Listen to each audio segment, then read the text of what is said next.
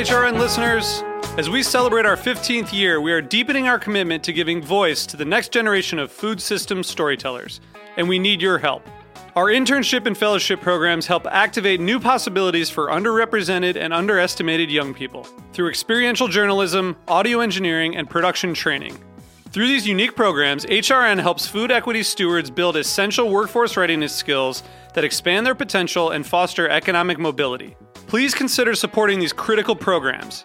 And with a minimum donation, you can be entered to win a dinner for two at an amazing restaurant in one of 8 cities and tickets to a concert at a great venue in one of those cities.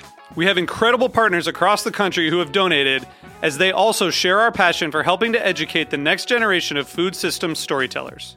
Check out heritageradionetwork.org/15 to donate and enter to win today. That's heritageradionetwork.org/15 to donate and enter to win today. And make sure you donate before March 31st. Thank you. World Central Kitchen is serving thousands of fresh meals to Ukrainian families fleeing home, as well as people remaining in the country. This week on Let's Talk About Food, host Louisa Kasdan spoke with Henry Patterson about his upcoming relief trip.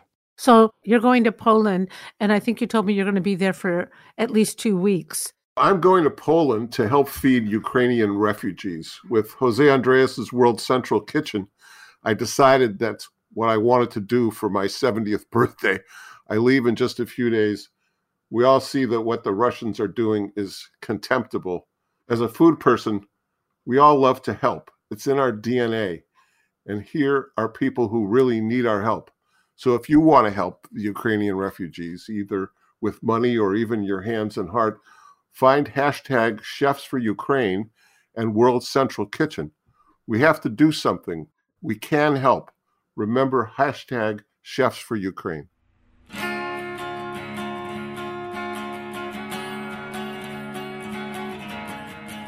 Welcome to Heritage Radio Network on Tour. I'm Katie Mosman-Wadler. And I'm Dylan Hoyer.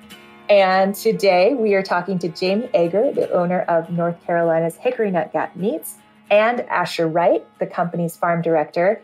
And this episode is made possible thanks to the support of Hickory Nut Gap. And to both of you guys and the whole Hickory Nut Gap team, I want to say a huge thank you for supporting our coverage of Charleston wine and food. As if you're listening right now, hopefully you've tuned into the 24 or so episodes of coverage that we brought back from the festival. So welcome, Jamie and Asher. Thanks for having us. We really appreciate the opportunity to be with you guys. Yeah, thank you. I'm excited to be here. I'm so glad that we're able to do these remote recordings now. Can you, Jamie, tell us a little bit about where you are right now? So we're in Fairview, North Carolina, which is about 20 minutes outside of Asheville. And at Hickory Nut Gap, I'm a 4th generation farmer here. My family's been here for over 100 years here in the Southern Appalachian Mountains. Amazing. And what's it like in North Carolina at this moment? Today is March 16th. So the grass is just starting to get greened up. We're getting a big rain today, which should help get the grass really cranking. Next week, looks like we'll be in the 60s. So we're kind of in the right in between, almost to the day between winter and spring, I would say. Wouldn't you say, Asher? Yeah, definitely agree with that. Looks like we are going to be able to start grazing our animals soon. And this is a very timely rain. So thankful for it. Amazing.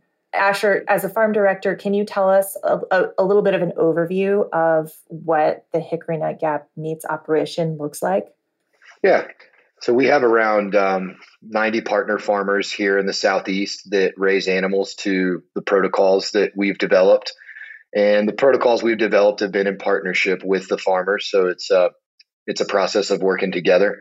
But those are the high welfare, regenerative agriculture protocols that our consumers expect and what we believe will not only help the land, but animal welfare, animal health, consumer health, all those pieces. So that's what's tied up in the protocols. And my role is to work with those farmers here in the Southeast and help make sure that logistics are lined up, visiting farms each year to keep the relationships going, editing and developing the protocols as needed, things like that. And then another piece that we're working on is providing ecological monitoring services for our partner farmers here. So we've chosen to use the Savory Institute's Ecological Outcome Verified methodology, which is called EOV for short. And we're able to, with that, measure the ecosystem function and health, as well as soil health of all the partner farmers, and provide the information that we gather back to each of them in a report form so that it can better inform their management decisions. It's a part of the feedback loop of being a good manager. And so we're excited to be rolling that project out right now. And the supply chain really looks like we have a lot of farmers in North Carolina, of course, but we have Southern Virginia. We've got a couple in Ohio. We've got a few in West Virginia. Got a few in Tennessee. We have a pretty large pork supply chain in Kentucky. And then we have a couple farmers in Georgia and South Carolina. So we kind of span this Southeast region. And it's been a real key to our success, I believe, with making sure that the cattle have good forage in front of them throughout the entire year.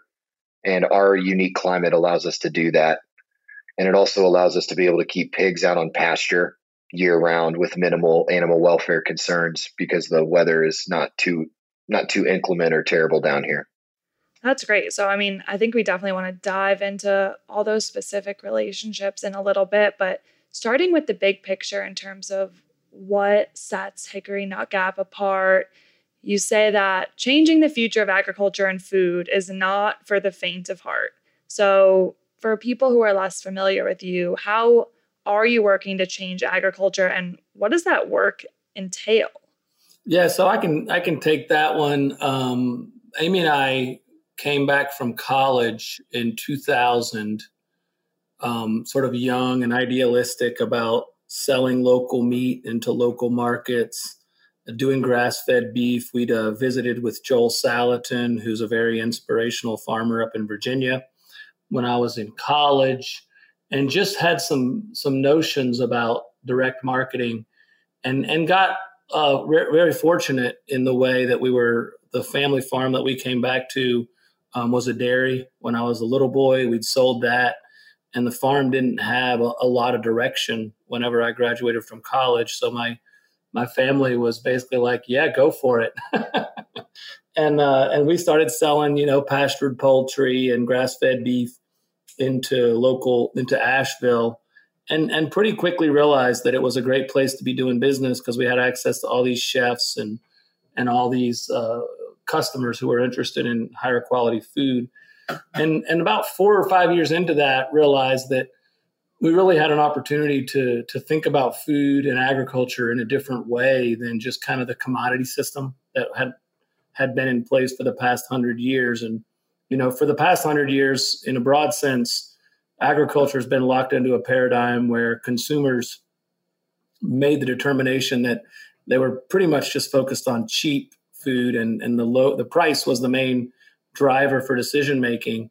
And as the health food industry matured, and we at Hickory Nut Gap started selling into more health conscious consumers, really thinking through how we can leverage those relationships with our customers in a way that could create a better system for agriculture and food, and what we now call kind of conscious capitalism or stakeholder engagement business beliefs, where we really want to maximize our whole supply chain and partnerships from soil health to animal health to people health to human health, and really build a brand with intentionality regarding all those stakeholders, so that we don't just create cheap food, but we create a transparent, high quality product that respects every single piece of the supply chain along the way. So that's really kind of in a nutshell what we do, and really what we call that is we create. It's possible to do it right, so we create the possible burger.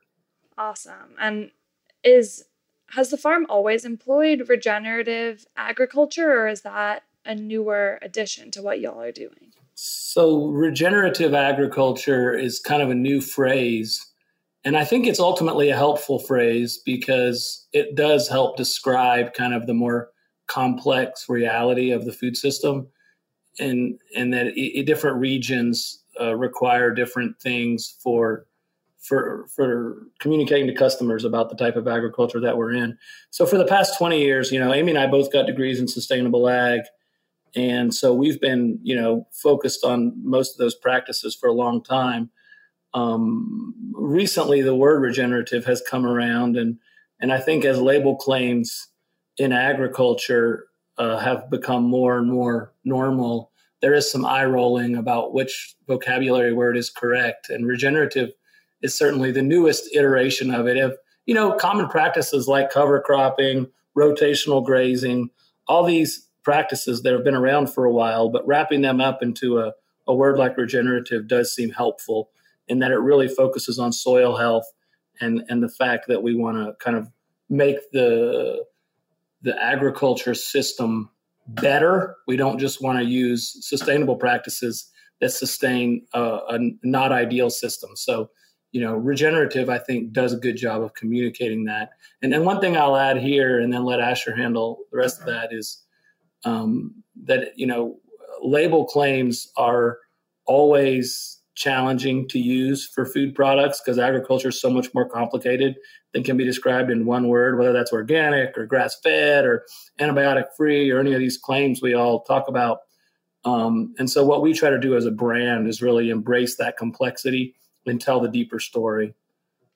And one more question on the label, since you brought that up. I mean, a lot of people, as the term regenerative agriculture becomes more familiar, becomes more popular, people are looking at it as this like silver bullet of sorts, I think, with regards to climate change. And, larger corporations are getting behind the practice as well. I mean, what are your thoughts on whether all regenerative farms are created equal? Are people, looking at this with, maybe more hope than should be placed in it? Or, how much potential do you think this has to sort of help us? I think there is reason for optimism in a major way for the regenerative space because of these practices and the ability to sequester carbon and put it back in the soils. And, the science is confirming that at this point. It is a little bit of the Wild West on labeling and claims and verifying how much carbon you have in it. And that's why, Asher and the team here are focused on, this EOV process, which can help verify how much, what our activities are actually doing on the ground. So I guess I'll say it's early still to know the outcomes, but I'd say the early information that we have is really exciting.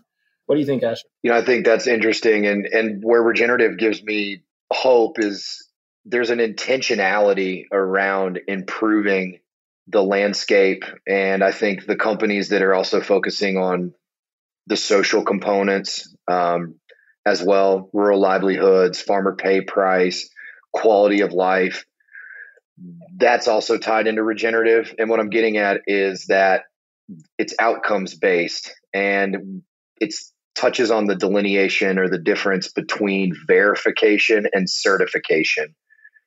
And the certification world is really tied to checking boxes on production practices and showing auditors or inspectors records that those certain practices were performed at X date. Verification is different in that you're verifying the outcomes that you say you're doing. Yes, my production practice is building soil. Here, the soil sample is demonstrating that. Look, these grazing practices are increasing biodiversity. Look at the biodiversity score in the ecological health index piece of the monitoring process. So that's really where I think regen has a lot of potential, is verifying the outcomes that we're saying we're generating through certain management practices on the landscape. And so that's where I'm excited about it. And as to like what we verify, that's, I think, where Jamie's touching on the Wild West. Do we just look at soil carbon? Do we look at ecosystem function? Do we play in the social components around the rural communities? And I think this is what verification brands like Rodale's Regenerative Organic or a Greener Worlds approach or EOV, this is where everybody's still trying to think a little bit about what do we include here? And so that, those are some of my thoughts on it. But I'm optimistic.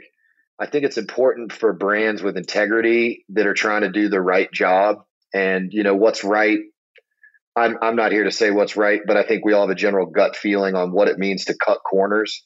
What regenerative is not is a little easier to define than what regenerative is. And so I think that we have a lot of potential here to do the right thing. And it's part of the reason we're involved with this is, not selfishly, but we want to be a part of steering it in a good direction and using the word and actually having that word mean something. Because I think other large companies have demonstrated that they can water these things down over, greenwash things. And in my opinion, that's a concern, just speaking for myself. And so I want to get behind this word and have it actually mean something. And I know there are a lot of other companies, brands, farms out there that want to do the same. So I'm feeling good about it. And take us through what it looks like. What does regenerative agriculture mean to you in practice day to day as the farm director? What work is behind this? Jamie touched on some of the production practices. It's tied to thinking holistically about your farm and acknowledging that there are a bunch of wholes, WHOLES, that are interacting with each other, but that have their own complexity within. You've got your grazing herd, you've got your pasture, you've got your water systems, you have all the farm workers that work there. It's kind of acknowledging and understanding the complexity of the landscape and that there's a lot of self-organizing systems that are operating. And then thinking about what are the practices that are going to allow these to flourish, and what are the practices that we can do that will drive improvement on landscapes that we can agree have been degraded since kind of the beginning of agroforestry practices in colonial America. And so things that we're looking at are planned grazing. Some folks call it management intensive grazing or adaptive grazing. And these are a little bit different than rotational in that there's more intention around looking at the recovery times for the pastures, making sure that the plants have all the time they need to put energy into the roots. Perennial plants put about half their growth below ground. And if you continually return to the pasture too early and graze the leaves, you can really impact your root reserves. And so that's one technique that we're really thinking about is planned rotational grazing, where we have a plan, we see the pasture, we look at this pasture can support animals for this many days, and we want to make sure that it has a break for 45 days at least, let's say, before we graze it again. That's really going to increase pasture diversity, can help build soil.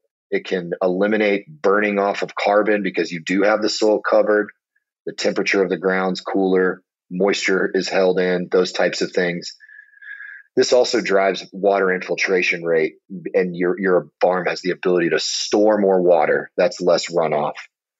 Asher, I want to jump back to something you said. So, our audience may or may not be familiar with cover cropping and crop rotation and farming, but you said something about perennial plants and having, two things about that. So one, what does it mean to be growing perennials in pasture spaces? And is that different from traditional domesticated animal farm agriculture? And then let's talk about what it means to have so much root mass under the ground. You said half the plant is under the ground. Traditional cow-calf and cattle operations all around the United States to this day are grazing perennial pastures. It's very common. I think where we differentiate slightly from, or greatly from, some other more conventional practices, if you will, is that at some point the calf leaves the farm and finishes in a feedlot, which has very little ecosystem services going on. It's generally dirt, and there's a bunker that they eat mostly annuals out of, corn, soybean meal, wheat, things like that, but also a lot of byproduct feeds. Cattle are responsible for eating a lot of byproducts: sugar beet pulp, cottonseed hulls, soy hulls, stuff like that as a part of their mixed ration. So that is a lot of annual agriculture. And annual agriculture, meaning in 1 year that crop grows, it puts out a seed head, it dies, and it doesn't come back unless you plant the seed or the seed falls to the ground. That's annuals, right? For us, we're finishing our animals. Generally speaking, we do graze annuals in our supply chain, and it is a valuable part of making good grass-fed beef is grazing annual grasses during the summer and during the winter. We do that, but the majority of the grazing and the cow-calf operations are done on perennial pastures, and they come back every year. And when they're properly managed, they can provide really good ground cover, and they can protect the soil and hold moisture and add litter, which feeds your soil microbes. And then they continue to put roots below ground, and those roots really help build the soil. When you graze the shoots or the leaves of the pasture, the plant will slough or basically say, I no longer need you part of my roots, and it will not supply them with nutrients. And those roots then decay in the soil and feed microbes, and they create pore space for water to infiltrate. And by feeding microbes and the process that happens of breaking down that carbon, that's how we get carbon stored in the soil as soil organic matter and ultimately soil organic carbon. And that soil organic carbon is kind of the house that all of the microbes live in. And the bigger house you have, the more microbes you have. And the microbes are holding nutrients for the plants within their own cells, their own tissue. And so it's a really key piece to nutrient cycling, or what's also called the mineral cycle, and the ability for us to not need synthetic inputs. It's a cycle. Nature is sufficient in itself. You don't need to fertilize a forest. It just keeps doing great. That's part of the strategy of regenerative agriculture, is mimicking nature. Mm-hmm. And cycling nutrients and not having and minimizing or fully excluding, if possible, synthetic inputs. And that's a big piece of it. And pasture management and perennials, like we discussed, they're all tied to that cycle. Since we're talking about what the animals are eating, let's talk about flavor. What does the effect of your farming practices have on the flavor of the meats? What does that mean to your operation, to all of your farmers, to your customers? You want to take this, Jamie? You go ahead, Asher. Okay. I think for years, folks thought that grass-fed beef was not very tasty, that it was gamey, it was grassy flavored, might taste like a little bit of iron, stuff like that. And part of that was just an industry trying to figure out how to do it. But fast forward 20, 30 years to where we are today. And, the work of the farmers that we work with as well as other farmers around the United States and the world, and research like Dr. Susan Duckett's work at Clemson has done a lot of work on this and how to make a good grass-fed beef product. And so the first thing is that I think you still do taste a little bit of that kind of earthy, slightly gamey flavor. To me, the flavor is more complex. And part of that is due to the fact that the animals are grazing diverse pastures, and plant diversity means there's a lot of different phytonutrients or plant nutrients that are within each plant, because every plant has a different metabolism. Certain plants take up different nutrients more than others. Those nutrients are in the tissue of the plant when the animal eats it. And, the kind of you are what you eat, a lot of those compounds are absorbed within, especially the fat of the meat. There's a lot of fat soluble vitamins and other nutrients that get stored in the fat of the meat, and that comes through. I think where grass-fed beef has not done a great job is animals that are too old when they're harvested, or there hasn't been a focus on putting them on good pasture. For example, here we have a lot of tall fescue. If you just graze a beef animal on tall fescue alone, it's going to take it a long time to finish and get to market weight. And it's going to just have kind of a grassy, gamey flavor that's not particularly great.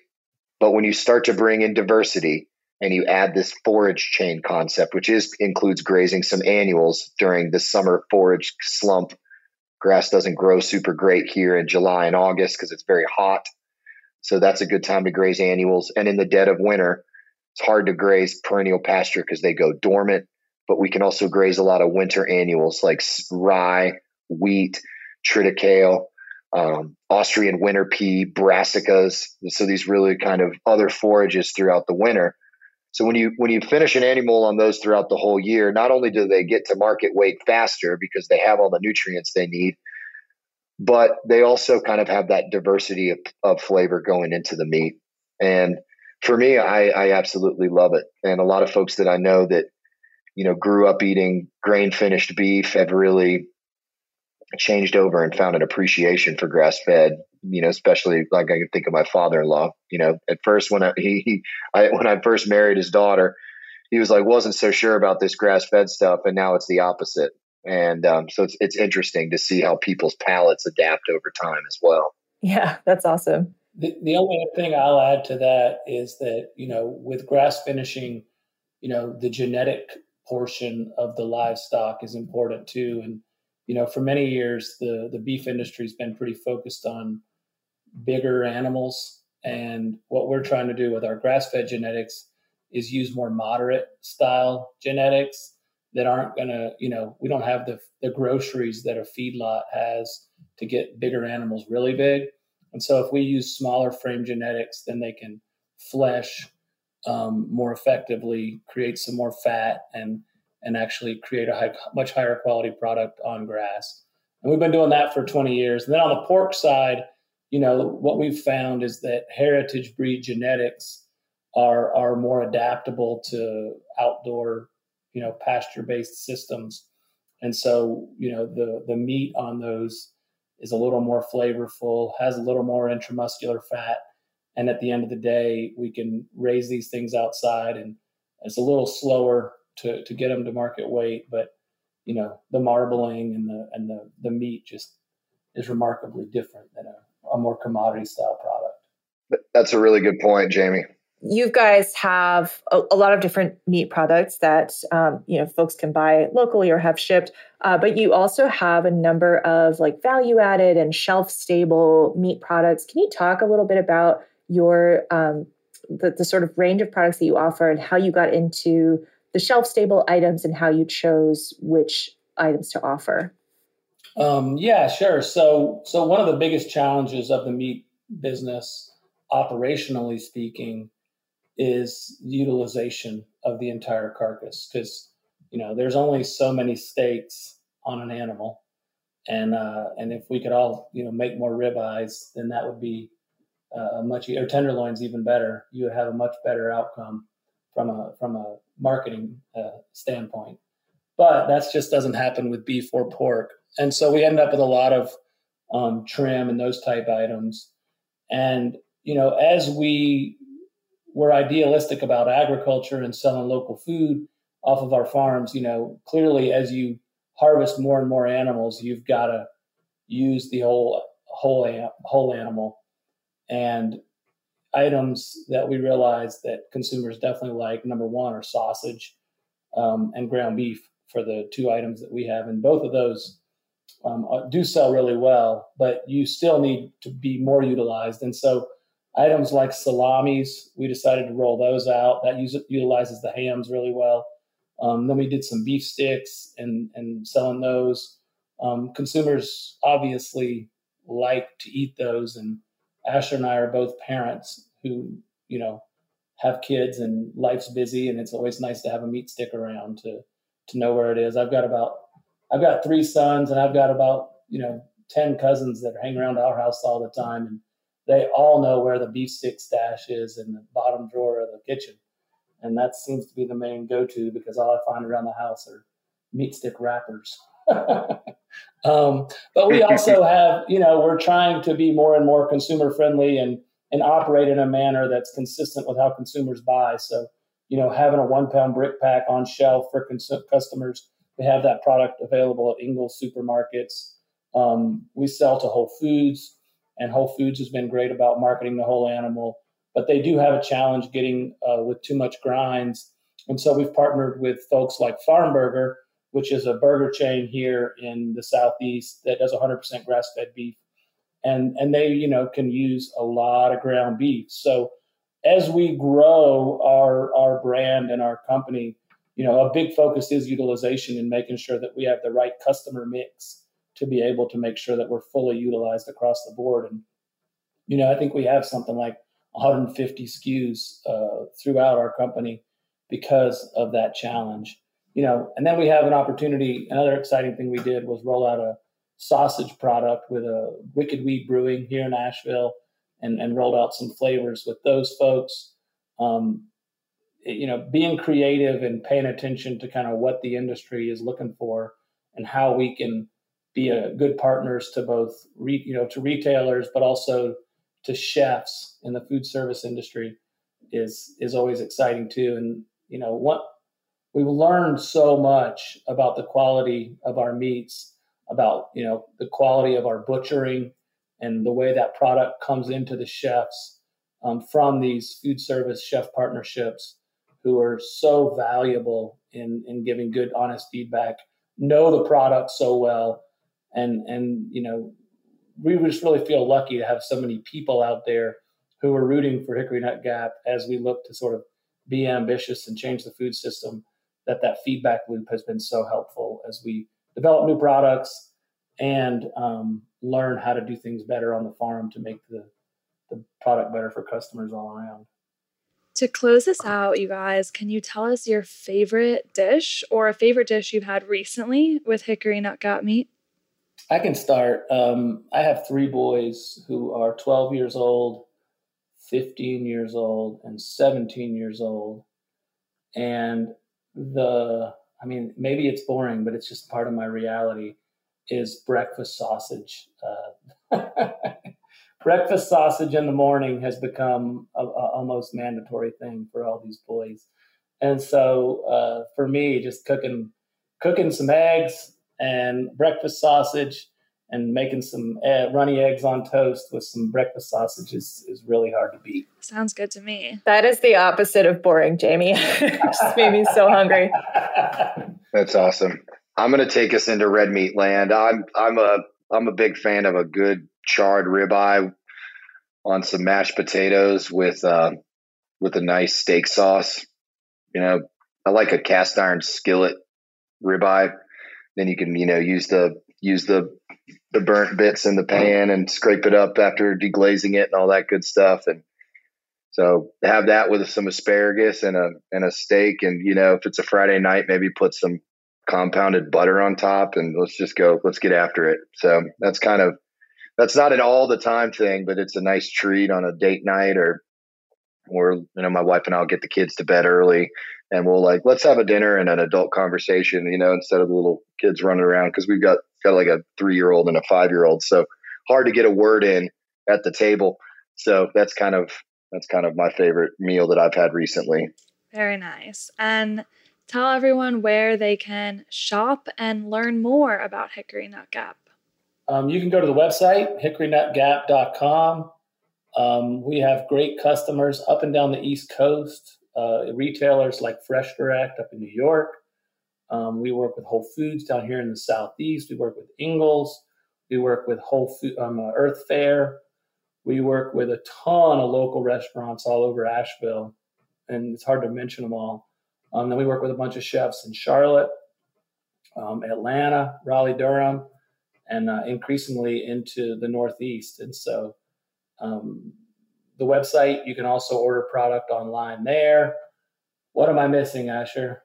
Yeah, we do the direct to consumer, so we can ship anywhere in the U.S. There's a website anywhere in the U.S. that can handle a 2-day or less delivery. So we have a map on our website that can guide you through that process. I think Farm Burger is a good chain here in the Southeast in a number of cities. Also Tupelo Honey, that's another place that kind of has a regional presence. I mean, I think they have one in Colorado now, if I remember correctly. So those are just a couple additions. And then you can also, if you're ever in Asheville, come by the farm store.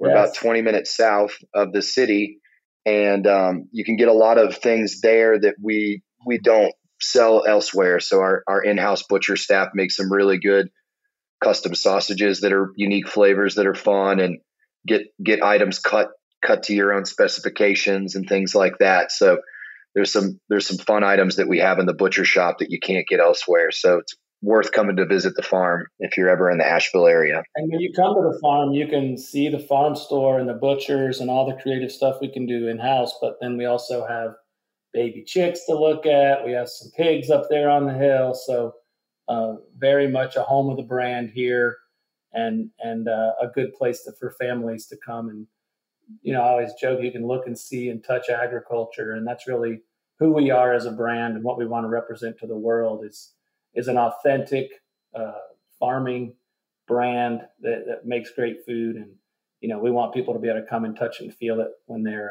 in Western North Carolina. So, yeah. I'm on my way. Come on. Thank you. Really hope we get to visit you guys in person soon. In the meantime, thank you both, Asher and Jamie, so much for joining us on HRN on Tour. Absolutely. Thank you for the opportunity. And thank you for listening to Heritage Radio Network on Tour. Special thanks to Hickory Nut Gap for making our coverage possible today and during the Charleston Wine and Food Festival. You can listen to all our interviews from the festival on Heritage Radio Network on Tour, wherever you get your podcasts.